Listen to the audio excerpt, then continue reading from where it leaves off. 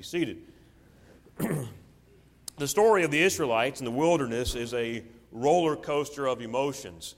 If in just a few short verses, in fact, if you were to turn back in your Bible to a couple of chapters previous to this, you'll find that the children of Israel had just come from Egypt. And all of the jubilation that was involved there. You can imagine that God's people were in bondage in Egypt. They were there for over 400 years. And just to put that in perspective, our country is not just a little bit more than half of that. And but they've been in bondage in Egypt for almost over 400 years. And of course, God visited His people, and He sent Moses to go to Pharaoh and say, "Let my people go." And all the stories surrounding that. And finally, that God once and for all gave His people deliverance from Egypt, and there was the jubilation of Egypt. And then that roller coaster of emotion is on an incredible high right there. And then discouragement of being pursued by the armies of Pharaoh. In just a few hours, Pharaoh goes from, get out of here, to, hey, what did we do? Why did we let those people go? And he chases them, pursues them into the wilderness, and then the people turn around to look to see the armies of Pharaoh coming after them, and then they murmur against Moses, say, "Moses, why did you bring us out here? Did you bring us out here to die?" And so that roller coaster of emotion takes a very incredible low there. And then the miracle of the Red Sea parting. God said to Moses, He said, "Moses, I want you to stand still and see the salvation of the Lord. Moses, take that rod in your hand and stretch it out over the waters of the Red Sea." And Moses did so. And of course, you know the story, the Red Sea miracle there. A wall of water on either side, and there you have 2.5 to 3 million Jews walking through the dry bed of the Red Sea, and just an incredible miracle there. And then they turn around and they see the Pharaoh's army pursuing them. And then once all the Israelites get on the other side, Moses once again stretches out his rod over the sea. The waters come together. The armies of Pharaoh are killed there, drowned in the middle of the Red Sea. And I know there's a lot of people who like to cast aspersion and cast doubt on the truth or the veracity of the Bible. And there's a lot of folks who do that by saying, well, they crossed over the Red Sea, but it was the Sea of Reeds, and it was only ankle-deep water, and they try to minimize the great miracle of the Red Sea. But hey, if you think about it, that'd even be a greater miracle. God drowned a whole army of Egyptians in ankle-deep water. Man, they're not very smart. But you know what? Hey, either way, we got a big God. And He did miraculous things. And hey, I'm just dumb enough to believe that when the Bible says that there was a wall of water on either side and God's people passed through on dry ground, that's exactly what happened. And so there's that roller coaster of emotions there. Now, as we come to Exodus chapter 15, they are in the desert. And I can imagine, all of the jubilation of Exodus chapter 14 has kind of subsided a little bit. There was a big celebration there because of what had happened, and there was singing, and there was a big celebratory atmosphere there among God's people. But now that has subsided a little bit, God's people have wandered or have been walking 3 days in the wilderness, and somebody said, "Boy, I'm thirsty." Are you thirsty? Yeah, I'm thirsty. And it begins to spread through the camp. You know how it is. And somebody else says, "Man, I'm really thirsty." And then somebody looks around and says, "Hey, John. Hey, Glenn. Wonder what we're going to get to drink." It's kind of deserted out here. It's kind of dry and dusty and so forth. And I'm really thirsty. Are you a little bit worried about that? And Brother Glenn said, "Yeah, I'm real worried." Isn't that what you said, Brother Glenn? He's very worried. Brother Glenn is worried when it comes to sustenance of life, and so he's got a burden for this thing, and of course it begins to spread like wildfire through the camp. Yeah, I'm a little worried about this. Wonder what we're going to drink, and wonder when we're going to drink.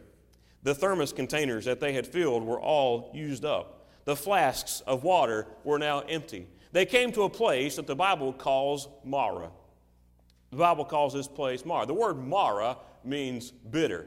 In fact, there's another instance in the Scripture where you read the word Mara. It's over in the book of Ruth, where Naomi comes back to Bethlehem after being gone to Moab for all those years, and somebody said, "Hey, there's Naomi," and the word Naomi means sweet and or sweetness. And somebody said, "Hey, there's Naomi," and Naomi said, "Don't call me Naomi, call me Mara, because I'm bitter." So there's that word Mara there in the Scripture. This is the first time it's used here in Exodus chapter 15, and it's used there because it describes the waters of Mara. The good news about Mara was that it was a place where there was water, but the bad news about Mara was the fact that the waters were bitter. The waters were not drinkable. You couldn't ingest the waters. It wasn't fit to be for drinking water. And I want you to notice several things about this place called Mara. Of course, by the way, God ordained for them to come to this place called Mara. There was no accident that they were there. They crossed the Red Sea on dry ground. They get to the other side. And if you read on further in the chapter, you find that God used this place to prove them. Understand something, and I'm getting ahead of myself in the message just a little bit. Sometimes God brings you to places in your life, circumstances in your life, where God means to prove you or to test you. God wants to see what you're made of. By the way, God knows what you're made of. God wants to show you what you're made of. And so God has Moses bring these people 3 days journey in the wilderness, and they come to this place called Mara, and I want you to notice several things about this place. First of all, it was a place of barrenness. It was a place of barrenness. Between the time they left the shores of the Red Sea until this point, there had been nothing. It was desert. It was dry. It was dusty. It was a place of no water, a place of no vegetation, a place of no rest areas. Amen? No place to pull over and just find some refreshment. Nothing like that. Not only that, but it was a place of bitterness. It was a place of bitterness. They finally get to a place where there is water, but it is bitter to the point of not being drinkable. What appeared to be a place of refreshment for those people turned out to be a huge disappointment. You ever had that happen in your life? You had all these great expectations of something. I imagine this group of people, massive group of people, 2.5 to 3 million people marching in an orderly fashion across the wilderness, and somebody looks ahead and sees a body of water, and they said, "Hey, look at this, man. Look straight ahead. There's water up there." And I can imagine the excitement that they felt when they understood, finally, man, we're going to get something to drink.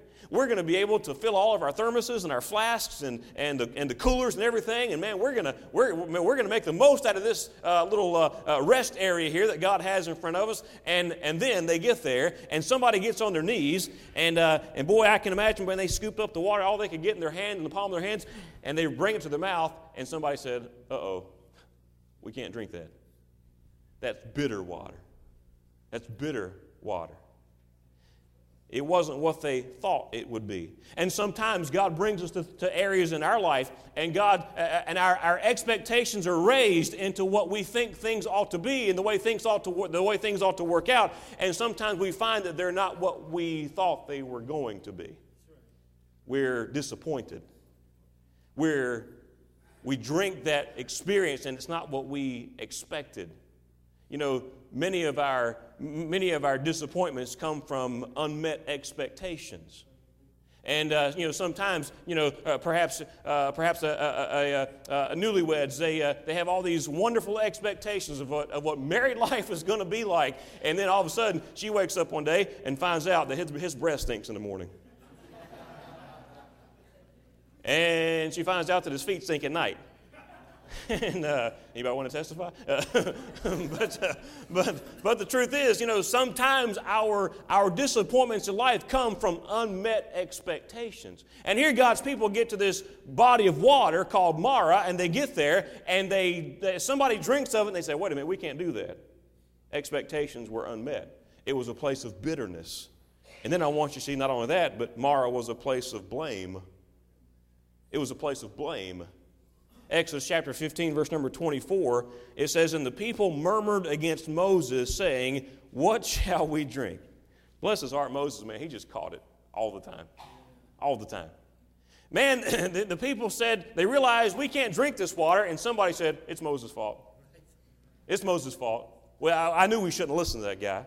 I knew it when he came to us in Egypt saying that God was going to lead us to a better place. I knew we should have stayed where we were. And, these same people that were rejoicing over the goodness of God to save them from the Egyptians just 3 days before this were now ready to lynch Moses.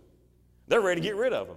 They're ready to say, hey, somebody call somebody else. This guy doesn't know what he's doing. And when bad things happen, our nature is to look around for someone to assign blame. That's the way we are, isn't it?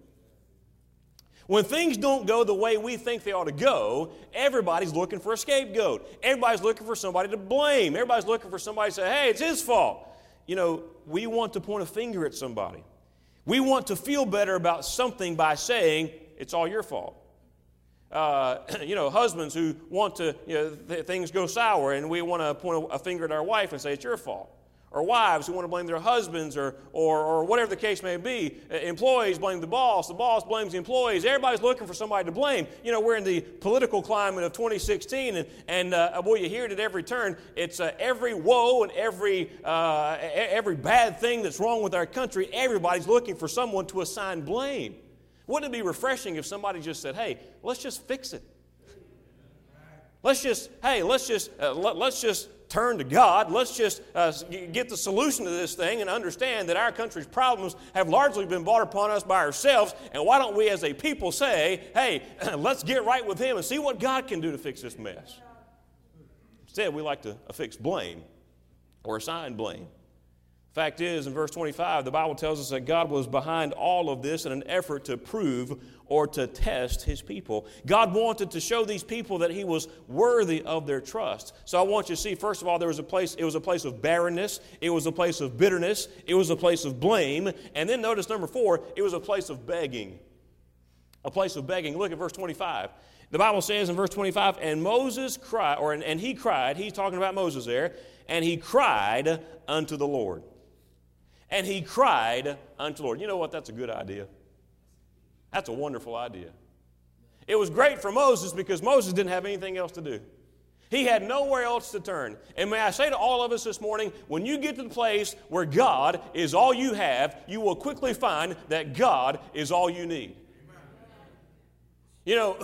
Would to God we would cry out to Him before things got really bad. Would to God that we would learn that prayer is not a last resort, it's a first option. Prayer is not a 911 call. Prayer should be an everyday call. Prayer is not just it's not just a spare tire. It's not just break glass in case of emergency. That's not what prayer is designed to be. Prayer is designed to be sweet communion with you and your God, so that you don't have to go find God when you're in a mess. He's right there. He's right there. But the Bible says here in verse 25, it says, and he cried unto the Lord. God heard Moses cry. By the way, He hears your cry. You don't cry, but what God doesn't hear you. You don't you don't call out to God, but what He's not there. And boy, God teaches us to lean upon Him. God teaches us to trust Him. So Marah, it was a place of barrenness. It was a place of blame. It was a place of bitterness. It was a place of begging. And then by way of introduction, number 5, and this is where we'll continue on with the message, is a place of blessing. Marah was a place of blessing. Don't panic. The message isn't nearly as long as the introduction. It was a place of blessing. You say, Pastor, Marah was a place of blessing? Didn't you just say that Marah contained waters that were too bitter to drink? Didn't you just say that Marah was a place where expectations were unmet? Yes, that's what the Bible teaches right here, but the Bible also teaches that Marah became a place of blessing. Here's where the story turns. This place of bitterness, this place of barrenness, this place of blame, this place of begging becomes a place of blessing. Look at your Bible, if you will, Exodus chapter 15 and verse number 25. Exodus chapter 15, verse 25, the Bible says, and he, Moses, cried unto the Lord, and the Lord showed him a tree, which when he had cast into the waters were made sweet. There he made for them a statute and an ordinance, and there he proved them. Marah becomes a place of blessing for God's people. Never in their wildest dreams did they see this coming. Never in their most crazy imagination did they ever think that this was going to happen. But notice, All they had seen was heartache and problems and the thirst and the circumstances that were against them. And look what happens. It says in verse number 25, it says, and the Lord showed him a tree. God showed Moses a tree. And that sounds simple enough, okay? And I wasn't there. I wasn't there to see the lay of the land or the topography that's involved in this whole situation here. But what kind of tree this was, we don't know. Was it a pine tree? Was it a palm tree? Was it, palm trees are listed a little bit further on in the chapter there toward the end. Was it an oak tree? The Bible doesn't tell us what kind of tree it was. The Bible doesn't tell us how big of a tree it was. Was it just a little shrub-looking little sapling? I don't know. Was it a mighty tree that had been there for centuries? I do not know. The Bible does not say. Was it a tree among many other trees? Was it an unusual-looking tree? We do know one thing. God pointed out don't miss it, specific tree.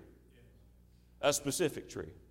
Because the Bible says God showed Moses a tree. That's interesting. But it doesn't stop there. He said to Moses, throw this specific tree into those waters and see what happens. Throw this tree. Hey, Moses, cut this tree down. Throw it into the waters there in Marah and see what happens. The Bible says it says when he took that, look at verse 25 with me again, if you will. Exodus chapter 15, verse 25. And he cried unto the Lord, and the Lord showed him a tree, which when he had cast into the waters were made sweet. The waters were made sweet. Moses did as the Lord instructed him, and the Bible record says that the waters were made sweet. 2.5 million Israelites were able to drink of waters that were once bitter. 2.5 to 3 million Jews drank to their full. They were refreshed. They were helped. They were invigorated. They were encouraged by what God had done. Why? Because God showed Moses a tree. God showed Moses a tree. Hope in the future was restored because of a tree. Thirst was quenched in the middle of the desert because of a tree. You say, Pastor, that's a nice story. Let's draw a parallel. If you will, let's fast forward this story 1,500 years into the future or thereabouts. Jesus is sentenced to die by crucifixion. Pilate knows that he has done nothing worthy of death, but because of an angry mob tries to wash his hands of the blood of an innocent man, or in this case, the God-man. By the way, don't ever miss who Jesus was. Hey, as we celebrate the death, burial, and resurrection of Christ this week, don't miss it. Jesus was God in the flesh. He was God in the flesh. He was the God-man. He wasn't just a good man. He was the God-man. Jesus, after having already been betrayed, after having been beaten beyond recognition, stumbles beneath the weight of his own cross. Simon of Cyrene, the Bible says, is compelled by the Roman guards to carry the cross the remainder of the way down the Via Dolorosa to Golgotha, the place of skull that we talked about in Sunday school this morning. Once they arrive at this place of execution, Jesus Christ, the Son of God, is attached to this cross, this tree, if you will. Nails are ruthlessly driven through his hands and his feet. A crown of thorns has already been plaited together and has been beaten into his scalp in such a manner as to mock him as the King of the Jews. I want you to see the scene with me as Jesus Christ is hung on that cross in reproach and in shame. Soldiers are gambling for his clothes. Some are spitting on him in disgust. The angry mob that demanded his death are now ridiculing him in the distance. His mother Mary weeps for the cross as she tries to make sense of all of this. I want you to see a tree. A tree. Yes, a tree that has been roughly cut down at some point and has been molded into the shape of a cross, and the Son of God hangs on this tree. You may be asking the question, Pastor, what does the story of Moses at the waters of Marah have to do with the crucifixion? What does it have to do? What does the story in Exodus chapter 15, what correlation is there between that and Jesus Christ, the Son of God, hanging on a cross hundreds of years later? What does that have to do with each other? Well, let me point out some things for you. Like Marah, Calvary was a place of bitterness. We said that Marah was a place of bitterness. Can I help you with something else? Calvary, Mount Calvary, was a place of bitterness. Jesus, in his last prayer before he went to the cross, he got on his knees there in the Garden of Gethsemane. He said, my Father, he said, if it be possible, let this cup pass from me. Nevertheless, not as I will, but as I will. He said, God, if it be possible, Jesus was grieving. There was that bitter cup that Jesus was having to partake of, not because he did anything wrong, not because he was a sinner, not because he was a criminal, not because he had a record, not because he had done anything deserving of death. No, it was because of my sins. And it was because of your sins. But like Marah, Calvary was a place of bitterness. Like Marah, Calvary was a place of blame. You remember in Marah, the people said, hey, Moses, it's your fault. It's your fault. They assigned blame to Moses there because of the predicament they were in. Can I tell you something? What happened on Calvary 2,000 years ago? A load of blame was placed on someone who didn't deserve it. Jesus took the blame. Woo! Jesus took the blame. Hey, that blame should have been mine. That blame should have been yours. That load of sin, that load of guilt, that sin debt that you owed and that I owed. Hey, we should have been hung on that cross, and we should have borne that cross, and we should have had those nails platted in our heads, or that crown of thorns in our brow, and those nails in our hands, and those nails in our feet. Hey, that should have been ours. But the blame was assigned to someone who didn't deserve it. He didn't deserve it. He was the sinless, perfect Lamb of God. He was God in the flesh. He was the embodiment of perfection. He was the ultimate in holiness. He was everything. He was the fullness of the Godhead bodily. Hey, he didn't deserve that. That was my blame that he took. So like Marah was a place of blame, Calvary was a place of blame. Hey, like Marah, Calvary was a place of beseeching. At Marah, Moses goes to God and cries out to him, says, God, you got to help us. On Calvary, Jesus cried out to his Father, my God, why hast thou forsaken me? God, why have you turned your back on me in the middle of the day from 12 noon to 3 p.m.? Darkness covers the face of the earth. Why? Because God the Father has to turn his back on his own Son because of the sin debt that's being laid upon his shoulder. Hey, I'm simply saying Calvary was a place of beseeching as well.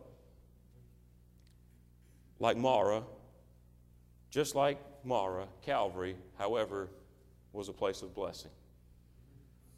Just like Marah was a place of blessing for 2.5 to 3 million Jews who got everything they wanted to drink. All the fresh water their hearts could desire. Calvary was a place of blessing. A place of blessing? Sure doesn't look like a place of blessing. Because as you look at the scene of Calvary that day, all you see is the Son of God being crucified. You see someone who is perfect bearing the sins of many. You see someone who deserves nothing but royal treatment being treated like a common criminal.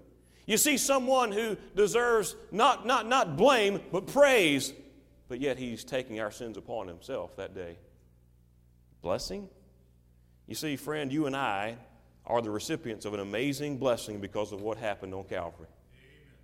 If you're here this morning, whether you're saved or not, hey, can I help you with something? Calvary was for you.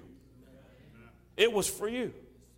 And the blessing of Calvary goes beyond just what you see with the eye. The blessing of Calvary goes beyond the shame. It goes beyond the mockery. It goes beyond the disgrace and all of the horrific things that have to do with the execution of a crucifixion. I'm simply saying, if you look past it, you see the love of God.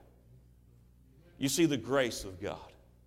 You see a Heavenly Father who we've sinned against and yet loves us so much, he says, here's my Son to die for you. For God so loved the world that he gave his only begotten Son. He gave his only begotten Son. You know, we read that verse glibly sometimes, but we don't understand sometimes. He gave him to be a sacrifice for us. He gave him to be the propitiation, the substitute for our sin debt. He gave him to be our substitute so that we wouldn't have to die and go to hell, so that we wouldn't have to burn in a lake of fire, so that we wouldn't have to suffer the torments of separation from God for eternity. No, God gave him for us. For us. And just like the tree made the difference at the waters of Marah, the tree of Calvary makes all the difference in my life and your life.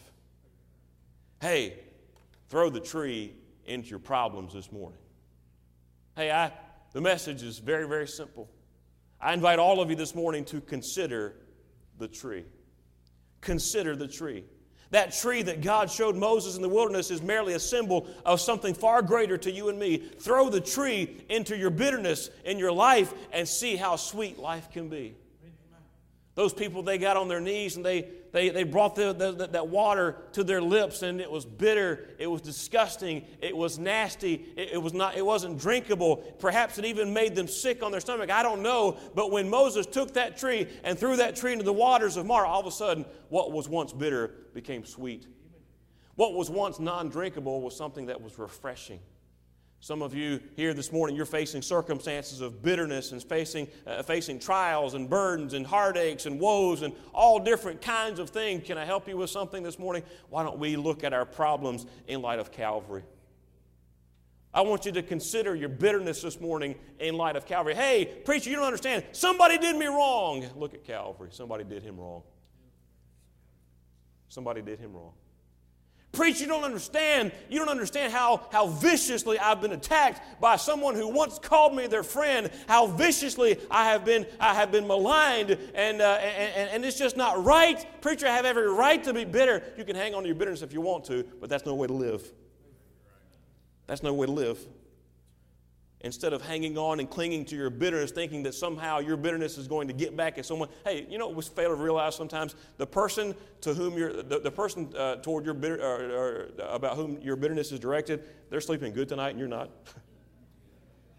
You ever thought about that? Man, they're sleeping like a baby. You're tossing and turning, trying to figure out how to get back at them. You know, hey, that's no way to live.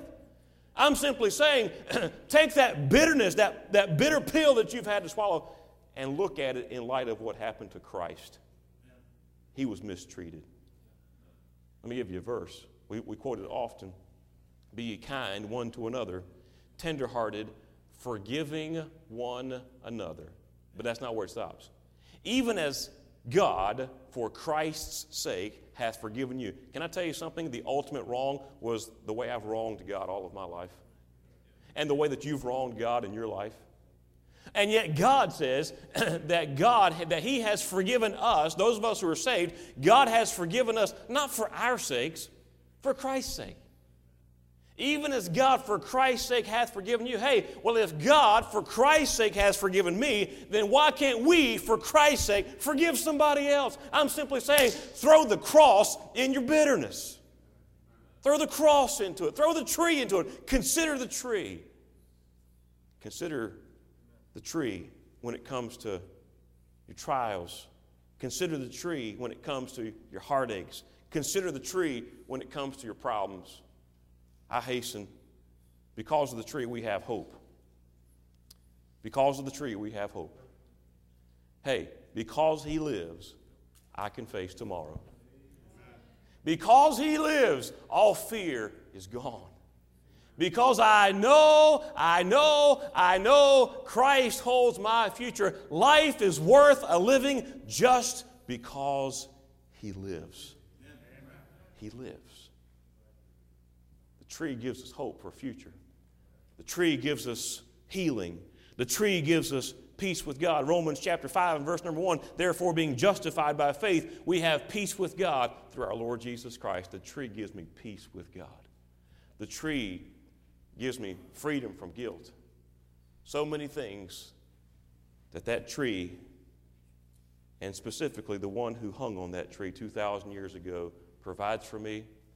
You know, why don't we consider the cross this morning?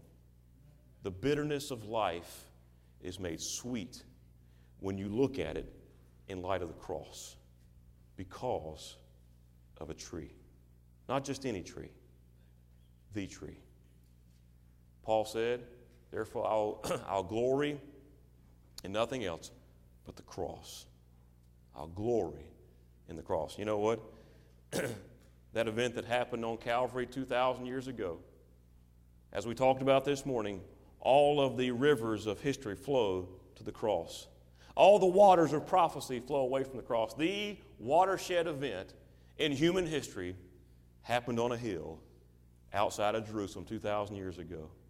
Don't ever get too far from the cross. Don't ever get too far from the cross. Hey, Christian, don't stray too far from the cross. Included in everything. Bad circumstances, consider the cross. Bitterness, consider the cross. Heartaches, consider the cross. You need healing, consider the cross. The Bible says by His stripes we're healed. Hey, again, consider the cross. You say, preacher, what if I'm not saved? I ask you, consider the cross. Consider the cross. That's your only hope of heaven. If you're here this morning, you don't know Jesus Christ as your own personal Savior, if you don't have 100% assurance that heaven is your home, the only way, I didn't say Jesus is a way. Jesus said, I am the way, the truth, and the life. If you have any hope of eternal life, it's in the cross of Christ. The death, burial, and the resurrection of Christ. That's it. Because of the cross, I have salvation. I have salvation. Hey, nothing in my hands I bring, simply to thy cross I cling. That's it. That's it. How about you today? Do you know for sure that heaven is your home? Hey, Christian, consider your bitterness in light of the cross. Our heads are bowed. Our eyes are closed.